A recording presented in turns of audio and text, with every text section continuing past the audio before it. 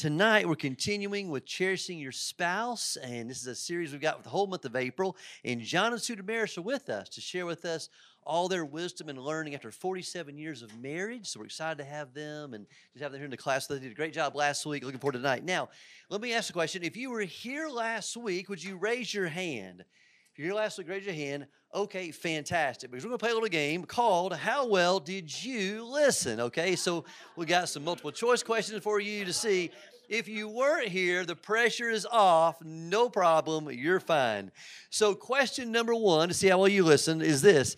John and Sue have been together since was it A, 11th grade, B, their parents introduced them, or would you say C, they met at a car show? A, 11th grade. All right, you were listening well. Fantastic. What the answer? Would you confirm the answer? Is 11th grade. Fantastic. I was hoping the picture would throw them off, but apparently it didn't. This is a bright group. Okay, second question is this.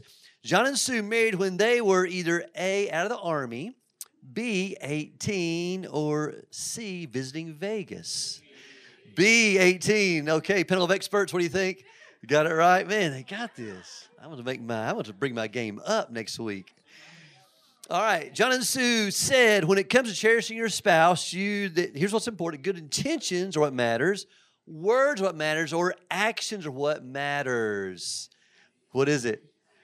You said B, C. All right, C. And the experts say C. Actions are what matters. Not just good intentions or flowery words, but it's actions are what matters. Okay, here's the tough one. Ready? Here's the big one. How well did you listen to this one? John and Sue encourage kissing in front of the kids, public displaying affection, holding hands, or D, all of the above? D, all of the above. Man, it's going to get hot in here. Woo! All right, I better pray and get out of the way. Would y'all pray with me and we'll start? Well, Father, I praise your name, and I thank you so much for tonight. And I think that we get to come here as believers with an open word of God from people who've been there and who know what it's all about. And we get to learn from you and learn together. So tonight, I pray that you would empower John and Sue Desmarais. I pray you'd fill them with your Holy Spirit. Give us receptive ears. And I pray tonight you give us a great night of learning how to cherish our spouse. And in Jesus' name we pray, amen. Amen. Last week we studied basically just what is cherish. What is cherish?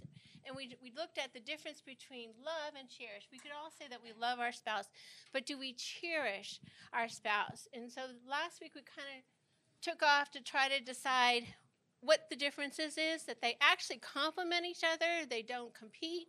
They complement each other, but there is a big difference between love and cherish. And this week, we're going to get into more specifics in our role as a wife and husband and how we're going to cherish our spouses and stuff. And so I wanted to we're going to start with the ladies first. And is it up there? Okay. I wanted to start, in my opinion, there's no better place to start than 1 Peter 3, 1 through 6 with a woman. And I wanted to give you a little bit of a background on us. If you were here last week, you knew that we met in high school. We married at 18 and 19, and against our parents' wishes. They were not copacetic with us getting married. So you had two rebels who were very hard-hearted, very hard-headed, get married and try to run a household. We had children right away. And we had one right away. One right away, and another one 4 years later. And by the time that we came to Christ, our daughter was 5, our son was 2, and honestly, at that point, I don't think we would have probably lasted had we not come to Christ. Our marriage would not have lasted had we not come to Christ, because we were hard-hearted and very stubborn and rebellious by nature. But when we came to Christ, I went before the Lord and I said, Lord, what is it that you want me to do as a wife? What is it? I was very open at that point because I knew that our marriage was not going to make it. We were struggling. and we're constantly battling heads.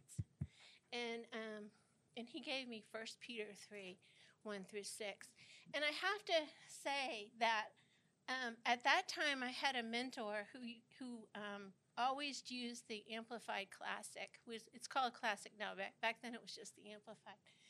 And I sat down, and she encouraged me to get the same Bible. And honestly, to this day, girls, I cannot read 1 Peter 3, 1 through 6 out of any other version besides the Amplified. And you'll see why in a few minutes, because it so amplifies it. So what I did when God gave me 1 Peter 3, I committed it to the Lord. I gave him 1 month. I will do this for 1 month. And if there isn't any changes, I don't know. Hold on. Could everybody raise their hand, the ones that don't have a sheet? There you go. Here you go, Tim. That table over there. Right there. All right. Okay. Sorry to interrupt, but all right, go ahead. All right. So I gave the Lord 1 month. One more. All right. And I saw marked improvement in our marriage. After that, a few years later, I began discipling women and teaching small group Bible studies. And over the years, since 1986, I have counseled so many women, countless women.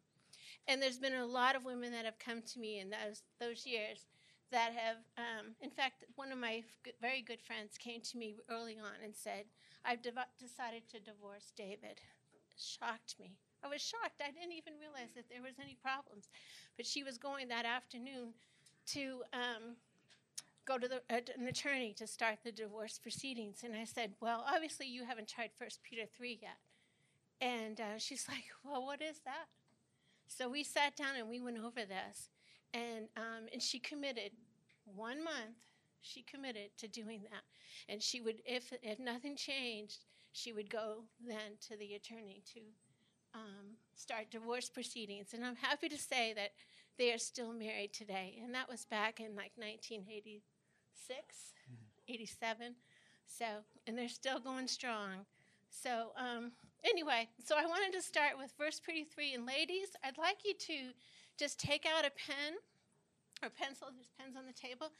And just check off or highlight, underline, circle, whatever, the areas that you feel you have a handle on.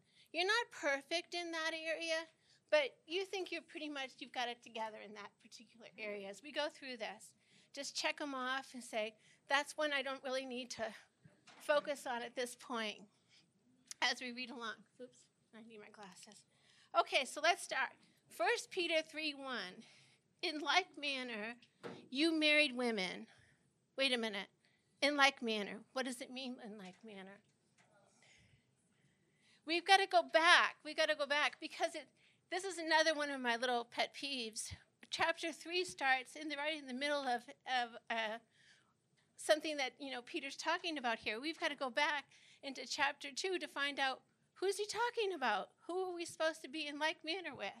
That type of thing. So if you go back to verse 21 through 23, it says, for even to this were you called. It is inseparable from your vocation. For Christ also suffered for you, leaving you his personal example, so that you should follow in his footsteps. He was guilty of no sin, neither was deceit or guile ever found on his lips.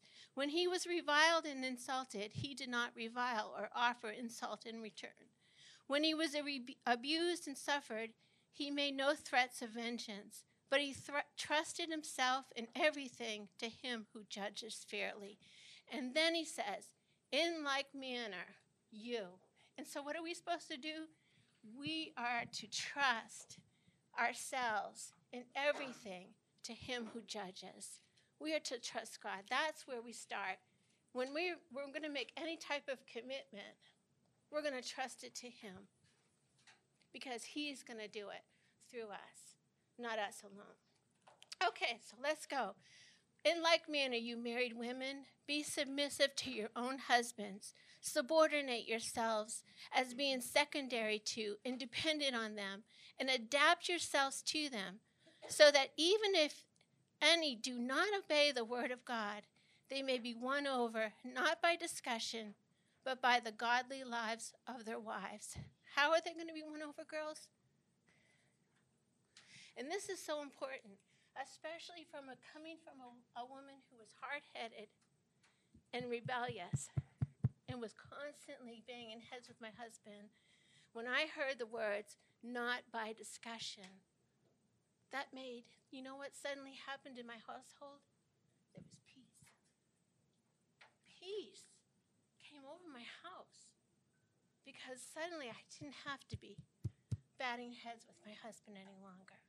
I could trust it to God. I was going to take my eyes off of my husband and all that he was doing right or wrong, and I was going to set my eyes on me, because now I had to focus on my walk before the Lord.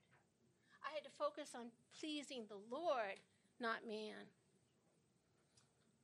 And peace was instantaneous in my home. Instantaneous. So let's continue. And this is where I want you to... Okay.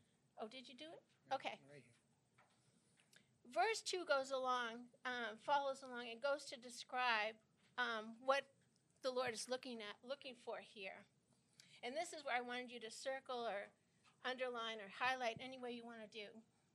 When they observe the pure and modest way in which you conduct yourselves, together with your reverence for your husband, you are to feel for him all that reverence includes: to respect, to defer to revere him, to honor him, to esteem him, appreciate him, prize him, and in human sense, to adore him. That is, to admire, to praise, to be devoted to deeply love. And girls, you get to enjoy your husband. You get to enjoy him. Let not yours be the merely external adoring with elaborate interweaving and knotting of the hair, the wearing of jewelry or exchanges of clothes. But let me just say something. That doesn't give us permission to wear sweats and rollers all the time. No makeup, hair's in the, all being frumpy. We need to show our husbands, that we care. We care what he thinks. We want to look good for him. But anyway, we don't have to go to extremes. But let it be the inward adorning and beauty of a hidden person of the heart, with the incorruptible and unfading charm of a gentle and peaceful spirit. That was not me, girls. That was not me. That had to come from the Holy Spirit in me, which is not anxious or wrought up, but is very precious in the sight of God. For it was thus that the pious women of old, who hoped in God, were accustomed to beautifying themselves and were submissive to their husbands, adapting themselves to them as themselves secondary and depending upon them. It was thus that Sarah obeyed Abraham, following his guidance and acknowledging his headship over her by calling him Lord, Master, Leader, and Authority. And you are now her true daughters, if you do right, and let nothing terrify you, not giving way to hysterical fears or letting anxieties unnerve you. And let me just tell you, I read that, and of course I was a new Christian, a brand new Christian, so my first instinct was, I need to go study Sarah. I mean, he's mentioned her there, so I better go study Sarah. And I'm supposed to hear that. Sorry. I'm not used to this. But anyway, so I went back to Genesis and started studying Sarah, and I found out that, you know what? Abraham was not the perfect husband. He was not the perfect husband. In fact, he gave his wife to, who was it first? Egypt? I forget. I didn't look it up this week. But anyway, he gave his wife to a ruler. and lied about it, saying that she was his sister. Okay, now I could have go along with that for the first time. Okay, I could have said, well, okay, we'll give this a try. But the second time, I think I would have had a few words with John. That, I don't think this will work out. It didn't go very well the first time. I really think we need to come up with a plan B. It would have been an interesting conversation, though. But not Sarah. She continued to call him Lord and Master. She continued to lift him up and build him up. She continued to go along, with not to say. Now, I want to clarify something. If your husband asked you to go do something that is against, God's law, I don't want to encourage you to do that. No, I think you can. But I respected Sarah in the fact that she went along with Abraham, not because she trusted Abraham, but because she trusted God. She knew that God would protect her. And that's what we need to remember, girls. When we are committed to doing God's way, we've committed it to him. We can trust him to not only help us through it, but help us and he will bless us in our relationship with our husband.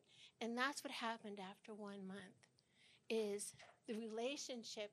And he didn't even realize what I was doing. He had no idea that I had committed myself to following this. But our relationship, like I said, peace first of all, but that came over our home, especially for our children. You want to talk about something great? Peace was felt by our children as well. And but also our relationship began to improve as well. Yeah, so you hold on to this.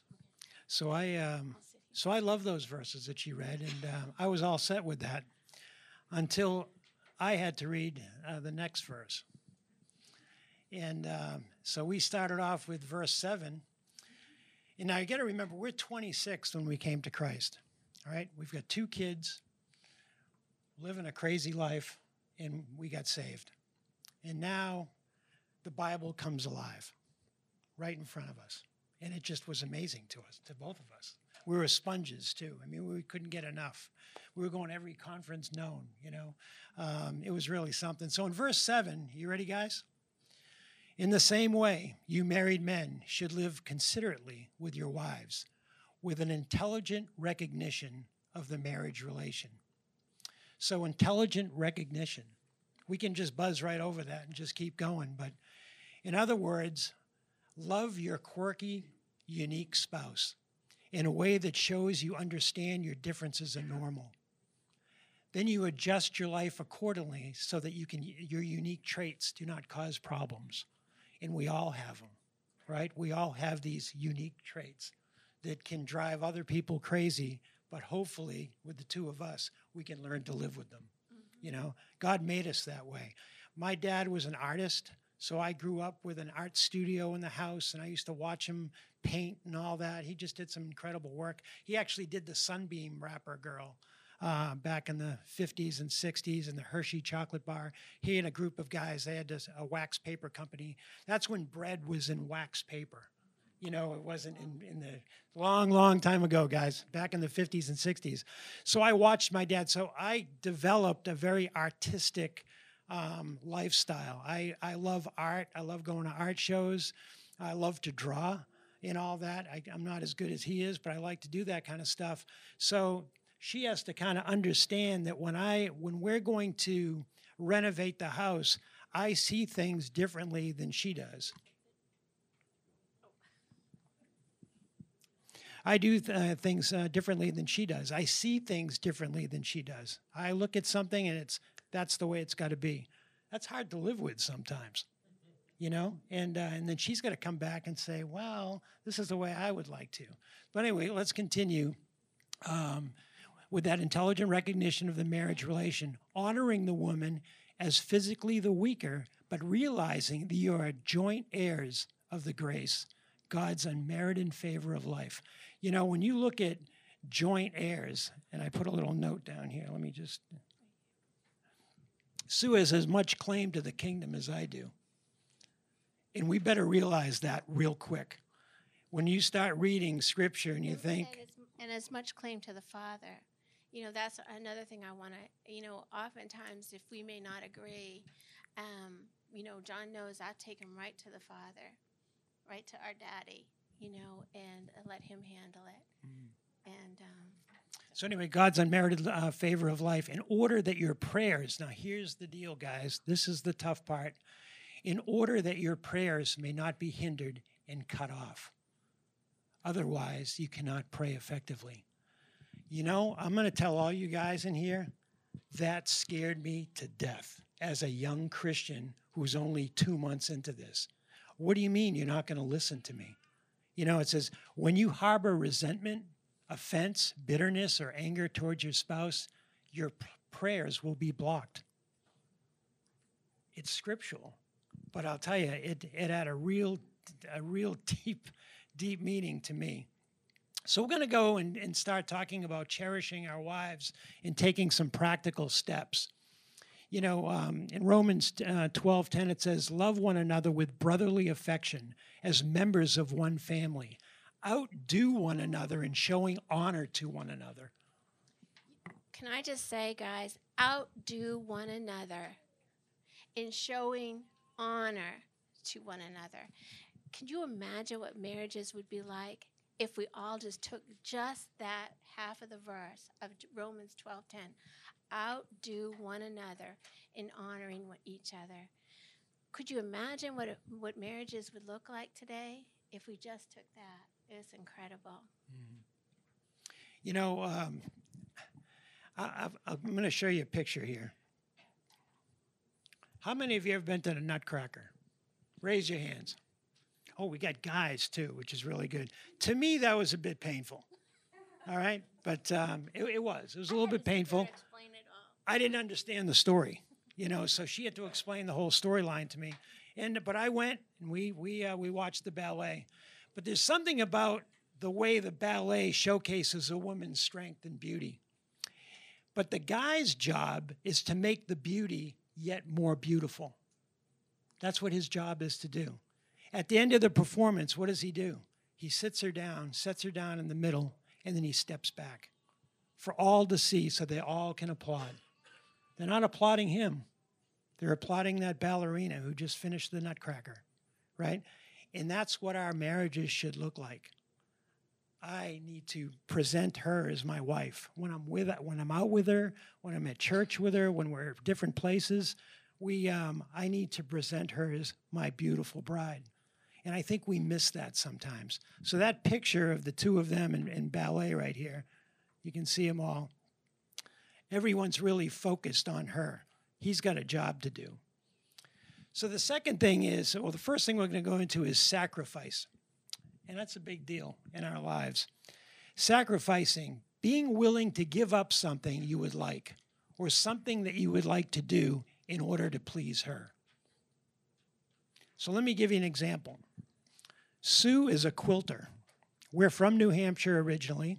Here's a picture of her mom. And every one of the grandchildren have a quilt. Now, we have quilts all over the house. And it's a big deal for her. And so I like sports. I'm a big sports guy. I mean, I'm from the Boston area, so I mean, there's plenty of teams to follow. So I just love basketball, football, baseball, and hockey. And so I'm a sports guy. She's a quilter. Okay, how are we going to do here? So this is what happened. I decided to start reading books on quilting. Did all by myself. Nobody told me. And I started understanding what stitches per inch meant. I knew what a wedding ring quilt was versus a log cabin quilt versus whatever. It just went on and on, a Boston common quilt. And we've got these all over the house. And so I started to understand exactly what this quilting was all about. And was she any good at it? And so I started looking at her quilting and all of that. And so what happened was, and I'll go that in a minute. I'll go on with the story. I decided to rent a motorhome back when the kids were little. And JD and Kristen and Sue and I got in a motorhome and we drove to Pennsylvania. And we went to the Amish country, and we were going to go see the quilts. And I knew what I was doing. I was prepared. I read books. And we went there, we pulled in, and we went to these different places. And one thing I noticed is the quilting was subpar. See, they pump these things out so fast, they piece them. And when you start hearing me talk, you'll know I know what I'm talking about. They piece them very well. Colors are great. All of this stuff is awesome, except when you go look very closely at the stitching, it's very, very wide. She stitches at about 11 per inch, and they were not even close. They were probably half of that. So I started looking at these and critiquing the quilts. Who would, if my friends back in the day ever knew I was doing something like this? Anyway, I did. And so anyway, I actually purchased a quilt for her there. We finally found one that we both liked, and we brought it home. But I really started to learn that it's not about John. You know, it's about Sue. You know, what is she like? Where can I take her? What are the things that we can do? You know, one thing, you know, and I don't have in my notes, this is free right here, but one thing is you really need to be a student of your wife. I mean, and that means when you're walking down the street, let's say you're on vacation, you're walking down the street, and she looks at something and says, man, is that cute? Is that adorable? You need to check mark that, all right? And maybe the next day, go find it and buy it and hide it and give it to her for Christmas. Those are the things, guys, we just don't do. But you wouldn't believe how much it really means to them. So anyway, I'm gonna just show you this, just so you'll know that I'm just not a quilt guy. This is Sue and I at the Boston Garden at Center Court. This is my sports room. And this is only a small section of it. I collect sports memorabilia, as you can see. And my son and my daughter said, Dad, when you guys go, what are you going to do with all that stuff? We don't want it. Yes, sir. Yes, sir. It is. Probably. I like sports in general, but I do have some Yankee things. But I don't like the Yankees. All right. Yeah, it is brave. Thank you. One more question off topic. What's your most prized? Oh, my goodness. Like the Great Gambino. Like, what's the one? Okay. And this has to do with Sue. Yeah, this is me again. I have a green leather-bound Celtics book, all right, that was given to season ticket holders. Oh, yeah. And the book starts off with 4 decades of excellence with the Celtics. So the 50s, the 60s, the 70s, and the 80s. It's all pictured. And I'll tell you one little funny story is you were allowed to have your name in the book. There were 3 or 4 pages dedicated, just very small font, to all the. And so I gave my name and Sue's name to be put in the book. And it came in, and it said, Suzanne Desmarais.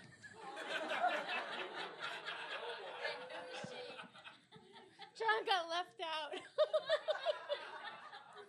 So anyway, that book, I have 250 autographs he still in it. hasn't gotten over it, girls. Got 250 autographs in it, from Will Chamberlain to Bill Russell to you name it. Yeah, I have 100 Larry Bird autographs. I had front row seats for his Hall of Fame induction.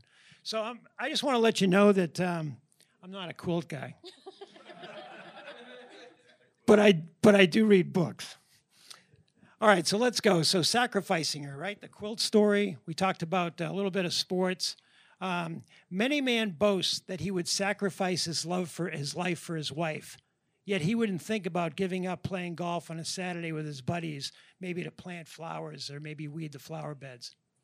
And it goes on every day, guys, every day. The wife's at home, working in the yard. The guy's playing golf or whatever he's doing. And we really need to change that, especially when you get our age and you're retired. And when you retire, and now it's just the two of you, that golf thing's not going to live up anymore to the high of getting a good score doesn't mean anything. So anyway, the next one is listen to her. Accept what she says. Be interested. Don't nag. Give her plenty of eyeball-to-eyeball communication. The same kind of, eyeball-to-eyeball you do in a meeting. I was in a meeting today with Tim. We're all sitting around, we're all talking to each other and looking at each other. You need to be doing the same thing when you go home. You don't shut it off. And we tend to. We're tired, right? We've worked all day. I've been in meetings all day. Now I've got to look at my wife and talk to her now, right? Well, hey, don't tell me it doesn't happen. It happens, right? The Celtics are on. Come on. When we work all that out, right? And listen to her. Accept what she says. Be interested. Don't nag. Give her plenty of eyeball, okay? The next one is touching. Touch her. Most women enjoy a gentle touch from her husband, both at home and in public. Hold her hand. Yeah. Better believe you can do it right now. Hold her hand. Put your arm around her waist. You don't have to make a spectacle of yourself. Just let your touch know that she's the primary one you're interested in. Just like that ballerina, right? She's the primary one. Super important. If you're unsure about how much public affection she would feel comfortable with, ask her. Like we said last week, we love kissing in front of the grandkids. They need to see that. It's normal, It's okay to give your wife a kiss in front of the grandkids or the kids, and hold hands. Be with her in public.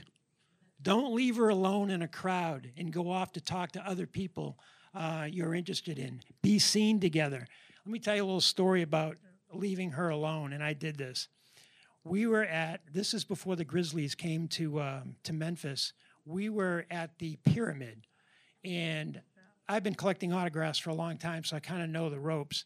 And I got down on the floor, and the Lakers were playing an exhibition game at the Pyramid, so I was getting all their autographs. And I looked up, and there was a group of men all circled around Sue. And it was years ago, and I immediately stopped what I was doing and went right back to where she was sitting, and I sat down next to her. Those things are important. She needs to know that I'm there for her, That was a big deal. And you didn't even remember that. I was telling her that. I didn't remember that. I was totally oblivious. I only had eyes for you. There you go. Say kind things about her in public. This is a big one. A lot of guys and a lot of girls can get into it with their friends about talking about their wives or their husbands. Well, she did this, and she does this, or he does this. The old ball and chain. The old ball and chain. I just talked to the old ball and chain. Man, if you ever find yourself getting into some sort of conversation like that, get out of it right away. Run. Because, we watched, Sue's mom and dad at a very, when we first got married, we kind of watched them, and it was like, boy, this isn't healthy. And by the time they retired, they were just at each other all the time, and it was just really sad. Mm-hmm. So anyway, say kind things. Sue was invited to a little pool party across the street from our house, and it was a bunch of women who were going to exercise in the pool. And that's what they called it. And so they all went to the pool, and really what it was is, let's talk about our husbands. Well, that's how it would happen. That's what happened. And so Sue came home and said, well, that's not going to happen anymore. She says, I'm not going over there anymore. She really felt uncomfortable. But you just got to leave those areas. The other one is say kind things about her in public. Never criticize, never demean, uplift. If you say enough kind things about your wife, she's bound to overhear occasionally, or it's bound to get back to her. Public support of each other is as important as private support to the husband and the wife in ministry. And I want to say that goes both ways, girls. Like I said with the pool, but don't be part of that. Proverbs 14:1 is one that I always went with, and I said that last week. A wise woman builds up her home, and a foolish one with her own hands tears hers down. And for me, it was the beginning, that first part. A wise woman builds up. Focus on building up, constantly building up. Don't get yourself into a habit of tearing down, of looking at the negatives. accentuate the positives. And you know what? You can become a prophet. You can build up your husband so much that he will rise to that level. He will rise to that level, I promise you. If you continue to build him up, will instill in him the abilities to be able to rise to that level. Yeah, you really need to. She's like my biggest cheerleader. Yeah. You know, and I that's what need that, especially when truly- you're working. You know, it's crazy, and goes both sides. You know, I mean, a lot of you work. You know, both of you are in the workforce, and you've got tough days. I mean, you go to work and you come home and you're exhausted and it's been a tough day, and then you walk in the house and now something happens. You're getting a little tick for tat or something, and something starts happening. Guys, it's all about building each other up. How was your day? Let's start talking about it, both sides. You know, and it's so important that we do that even now, and we're retired. Yeah. We're still talking about our day. You know, it's just, like today, we were just sitting. This is our conversation is, all right, so what's on the agenda for tomorrow? All right? And so tomorrow is burning the garden so we can till it and plant it, weeding around the pool so we can get flowers put in. So we've got an agenda for tomorrow. And one other thing, and I really want to touch on this, and this isn't in here either, but, obviously the Holy Spirit just tweaked me on this one. Another thing you should talk about is your finances. You know, when you look at the Bible, there's more about finances than there are about faith in the Bible. I mean, finances. It's all how we handle our money. And some of us don't handle it well, and some of us do. But monthly, you should sit down and look at what our investments look like, what's our savings account look like, what does our checking account look like, how are we doing every month. So important. Don't let something creep up on you that you didn't expect and you don't know what to do now. You guys, and as a married couple, it's your money. You both need to be doing this together. We just did it today. Yeah. We just sat down. I flipped up, opened the laptop. I've got, if you ever want a blank one, I've got an elaborate spreadsheet with all kinds of stuff on it. It all ends up with what's your net worth. But you can just figure the whole thing out, what's coming in, what's going out, every single bill. It's all built in. And I'll tell you, it works because we know. Mm-hmm. All right? And then there are no arguments. Nobody's arguing about money. And believe me, you talk to young couples, they're all arguing about money. Well, I don't know the statistics, but I'm sure Tim might know them. A lot of marriages end because of finances, struggles with finances. So just really, really important there. I just thought I'd throw that in. The sharing, share her responsibilities. This is the one I struggled with, all right? My mom, growing up, took care of everything. I think I told you that last week. She even, ironed my T-shirts. I mean, she just took care of everything. So I just expected Sue to do all of that when I got married. And that was not going to happen. Right. Because you hadn't read 1 Peter yet. I hated it. That's true. That is true. Hey, wait a minute. I had to read it too. So I pulled the mic away on that one. But nothing about ironing in there. but anyway, what's interesting is if you ask her what she'd like for you to do. Surprise her with thoughtfulness. One marriage counselor said that, listen to this. One marriage counselor said, there would never be a divorce if couples just learned to say at the beginning of the day, what do you need from me today? Number one. And number two, what can I do to make you happy today? A little sacrifice going on there, huh?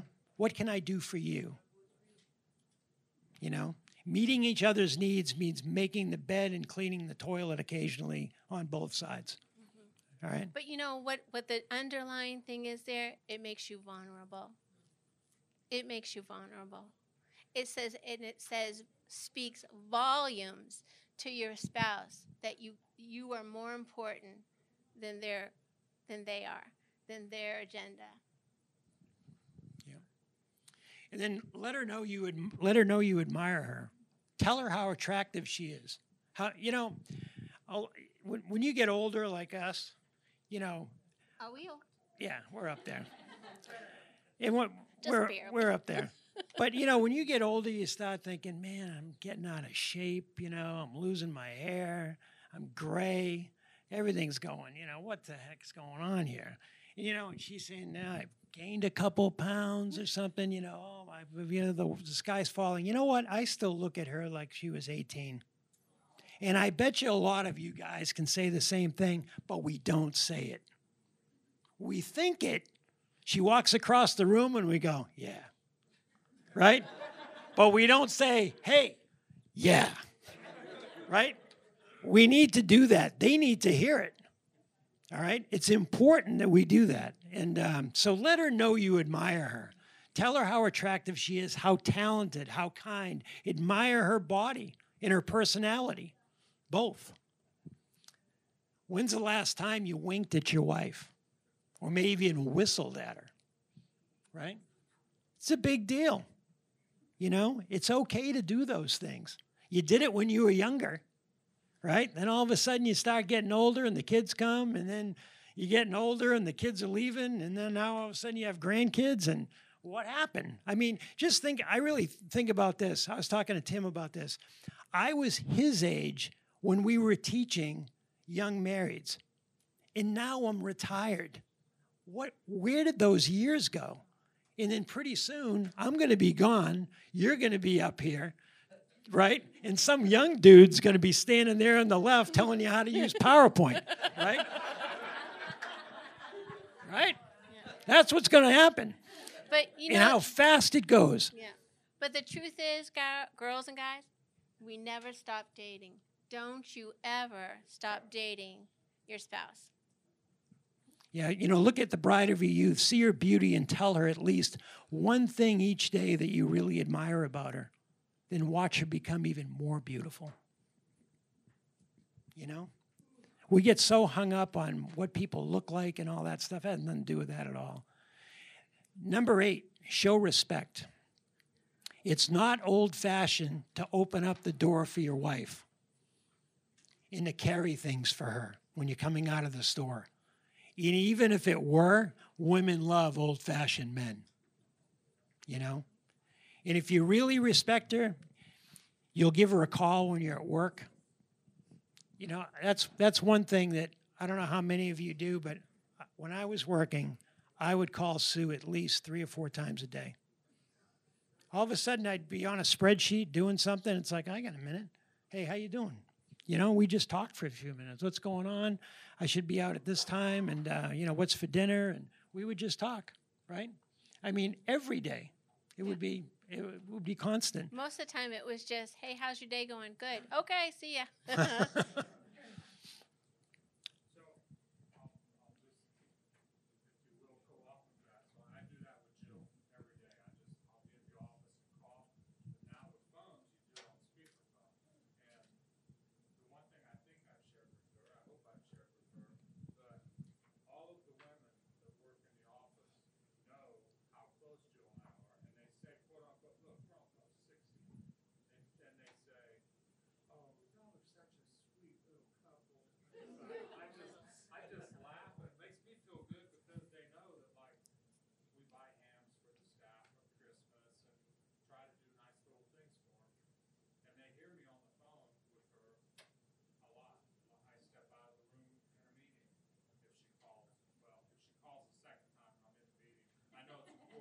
Because we just call each other for no other reason. Say, hey. Yeah, that's it. Just had, yeah. That's the same thing. You know, though, it's not going on a lot because all the people I worked with, I don't think they ever called their wives. You know, they just didn't. And it's something, if you're not doing it, start doing it. And even if it's every other day to start off with or once a week, but start doing it. It's so important. And girls, when they call, make them want to call again. That's all I'm going to say. And let me tell you, that works.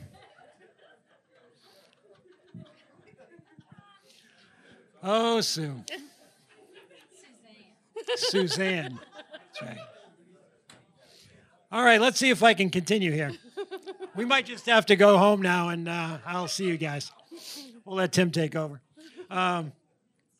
Anyway, taking your wife out on a special date, those kind of things. Just, our thing really isn't going out. Our thing is cooking at home, the two of us. I'll grill on the egg or something, and she'll get something going, and we'll just eat out on the patio. And I don't know, to me, that's better than going out to a restaurant. We just really, really enjoy that. We always have. Do what you prefer. Yeah. For us, it's that being at home. Yeah, we really enjoy being at home. Be an understanding father. Don't let conflict with your child keep tension in your marriage. And boy, does that happen. All right? Things can be going great with Sue and I. And when we were raising our kids, if there was tension, something was going on at school, all of a sudden we're bickering back and forth. We didn't do anything. Life is good between the two of us. It's that kid. He created this mess, right? But it happens, and maybe I'm handling it differently than she's handling it, right? I want to do this. She might want to do that. All of a sudden, the fight starts, right? Fight for your family. We're fighting about the kid right now. And it happens. You really got to watch yourself. Be an understanding father. Once again, don't let conflict with your child keep tension in your marriage. And I'm going to give you an example. Long, long time ago, my daughter, Kristen, she's probably 15. She is asking Sue that night, while she's cooking, can we have subs tonight? There was a sub shop down the road that was unbelievable. And she just, she was in high school, senior in high school or something. She's like, can we have subs? She goes, no, Kristen, I'm cooking. We'll have what we're going to have. And she's like, well, I'll ask Dad. Here we go. Now, I'm going to give you a little tip for you fathers here, and this is a big one. I pull in the driveway. She runs out, Kristen, and says, hey, Dad, wouldn't it be great to have subs tonight? I worked all day, right? Sounds great. Well, let's get in the car and go pick them up, So I walked in the house, and I said, hey, you want to have subs? You want to see a set of eyeballs get this big across the room? She went laser right across the room at me, and I went, okay, I'm in trouble. And all I asked was, do we want subs? So I found that when I get home, and I pulled in the driveway, and this is for all you young dads, do not talk to your children when you get out of the car. Bypass the whole thing. Go directly to your wife and ask her one thing. How was your day?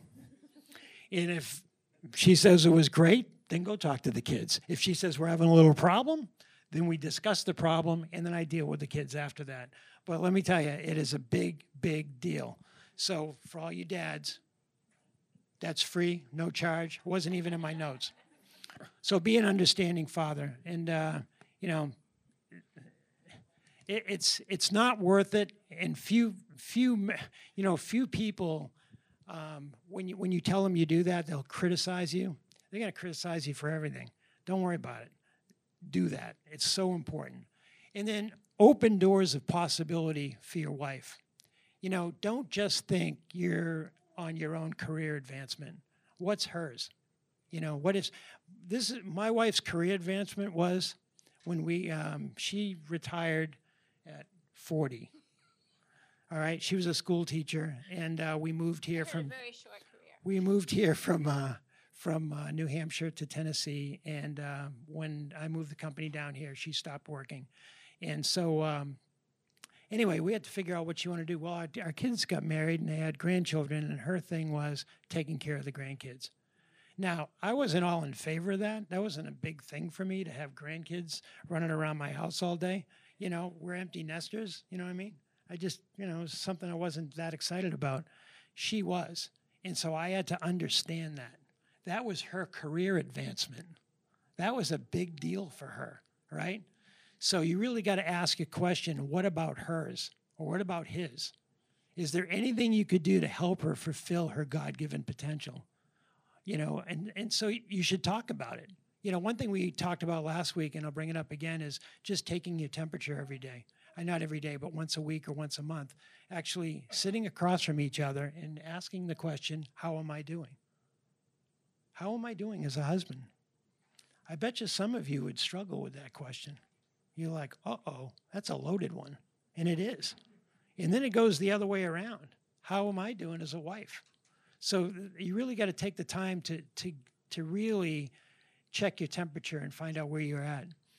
And then take the time to be alone with her. I'll tell you a funny story about Pastor Steve. Steve and Donna and Sue and I were out to dinner. Oh, I don't know if you should. Oh, it's okay. John. And no, it's funny. You didn't ask permission. I tell a story all the time. If he doesn't know I tell it now, he'll always know it. But anyway, Donna laughed about it. So we're having dinner, and all he talked about was being an empty nester. He was so excited that the last one was leaving the house. That's all he talked about the whole dinner. And finally, Had it down to the date. it was the funniest thing. I mean, and I said to him, here's the problem, Steve. You're going to get grandkids, and you're going to get stupid. And I'm telling you, when you get grandkids, you just get stupid. And all of a sudden, it's all about the grandkids. And you really got to be careful. And now he's got like 100 of them, right? So it was kind of funny that, his whole thing was being an empty nester. And now I see pictures on Facebook of Donna. They were with the kids all the time. And Donna did write back a few years after that. She and did. Said, you were right. He's stupid now. He got stupid. So it's funny. I think about that when you take her on, to be alone with her. That's what he was thinking. They raised their kids. I'm going to be alone with Donna. I'm going to be alone with Sue. It's an exciting time. But then the grandkids come, and they come fairly quickly. And in his case, I've never seen anything like it. But anyway, it's pretty crazy. So we only have 8. So anyway, take time to be alone with her. Take her on a romantic weekend trip. No kids. You arrange babysitting for a change. Sue has done that for me, and I'm going to tell you something, what she did. I came home from work one day, and the luggage was packed. Her car had everything in it, and she had, you remember the hotel? I think it's a Hilton now, but it used to be the Adams Mark, the real tall one. She had rented a hotel room and told me to meet her at the bar. You had everything there. She was already there, just sitting at the bar. All right, we weren't drinking or anything. I'm just The bar at the time is I could sit there and watch the door, the front door. So it was a lot. Yeah. And she had a room booked, the whole thing, and I walked in and saw her there, and I was like, whoa, this is I was 19 again, this is crazy, and guys, we got to think of things like that, we've got to things like that. Take time to be alone with her. And then lastly, and this is the big one, guys, be the spiritual leader of your family. One study revealed that women felt the biggest fault of men that they were not the religious leaders. Don't let that be true here. I'll tell you, since I retired, my quiet time has really gotten longer and longer because I have more time too. It's been really great. But she'll say to me, hey, we've got to go do this and stuff, or we've got to be over here. And I'll tell her, I've got to finish reading. I've got to do my quiet time. See you in an hour, right? And I'll go upstairs and just be alone with the Lord. Not only does she need to see that, but my kids and my grandkids. They were visiting us at the beach. Every morning I would leave and just go have my quiet time, and they were watching. They were watching me, and and I'm not doing it for them. I'm doing it, to be with the Lord. But very, very important that we're the spiritual leaders. Yeah. Can I also say? Go ahead. And ladies, let him lead. Let him lead. I remember a pastor once said, if your grass is a foot tall and he still hasn't mowed it, leave it alone. He will get around to it eventually. And it just stuck with me. If there's certain things that it is his responsibility to do, don't do it. Let him do it. And even if it takes a while, leave it for him to do. Let him lead. Okay. So we've got a questionnaire. We have a little fun It's a fun questionnaire. game. It's a fun game. You're going to flip it around. Yep. Now, Don't show it. Can I wait a minute? All right. Now you can't show your spouses. Okay, this has to be done in secret. No cheating, Susan. No cheating. I can just see no it. talking to each other. You do yours. Keep it hidden from your spouse, and then you guys can come back. If we don't have time tonight, you guys can share it tonight. We got a few minutes. Well, let's see if they okay. can get it done. And but anyway, We you have an answer the extra questions for each other. Okay, you ready?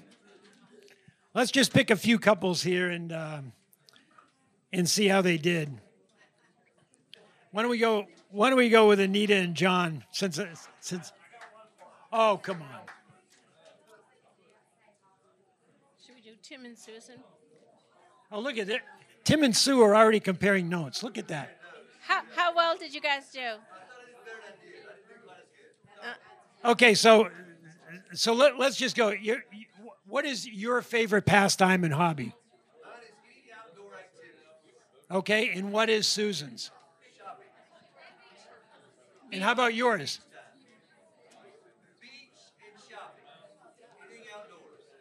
Okay, and she thought that of you? Okay.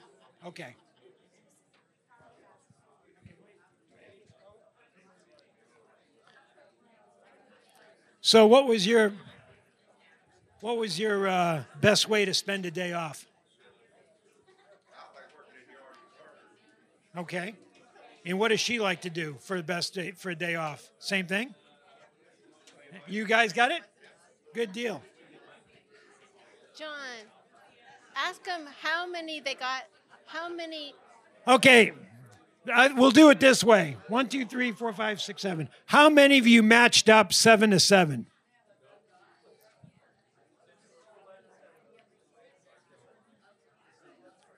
How many of you matched up 7 for 7? Anybody?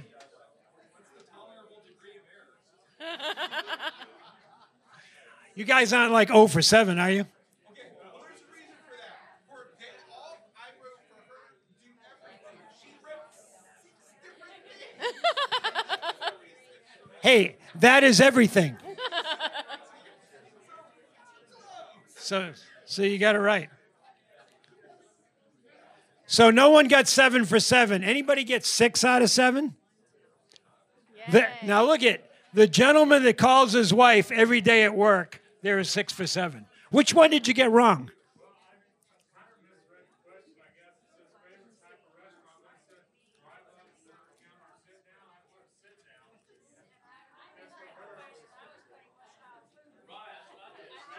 Oh.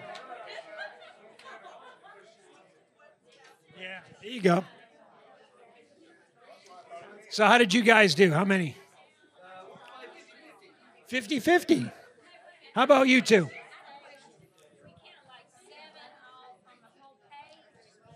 Well, you got 7 questions, right? Did you match up 7 for 7?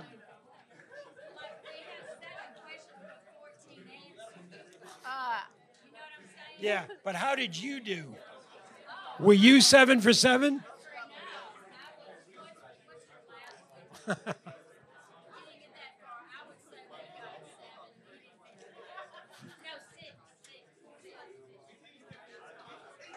So how well did you do? How did you do? About 80%? Wow, good.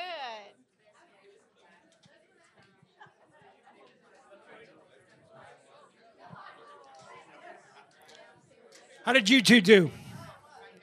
How did you guys do? What percentage?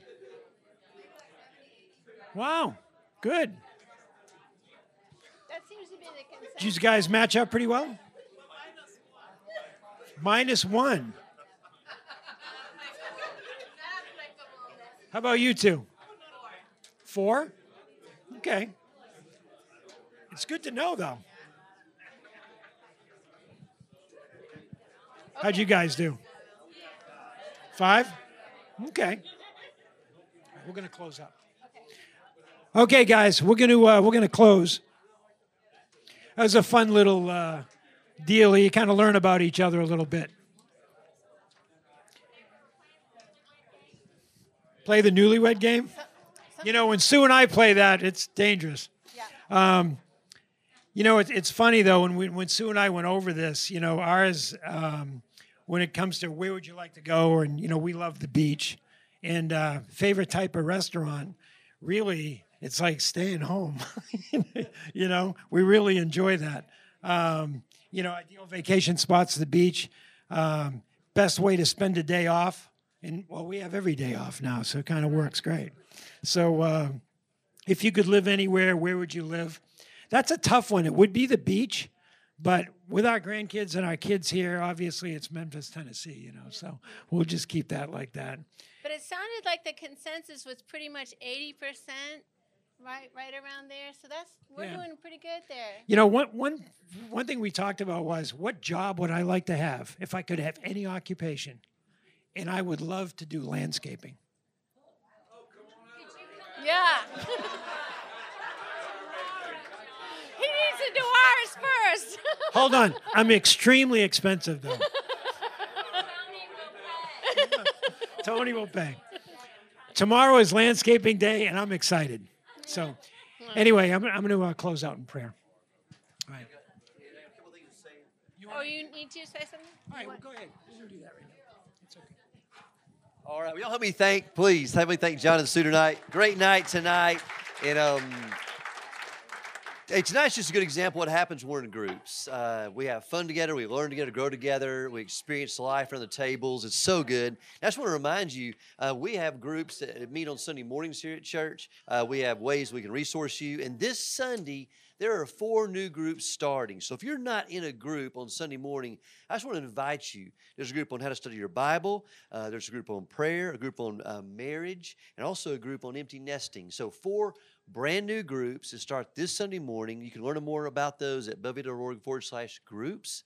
And those are brand new. So if you're not in a group, this Sunday is a great time to jump in one and start. So let me just do a little plug.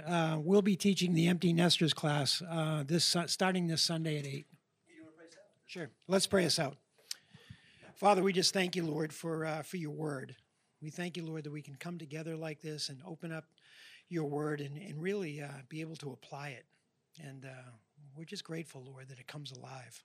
And thank you, Lord, for that.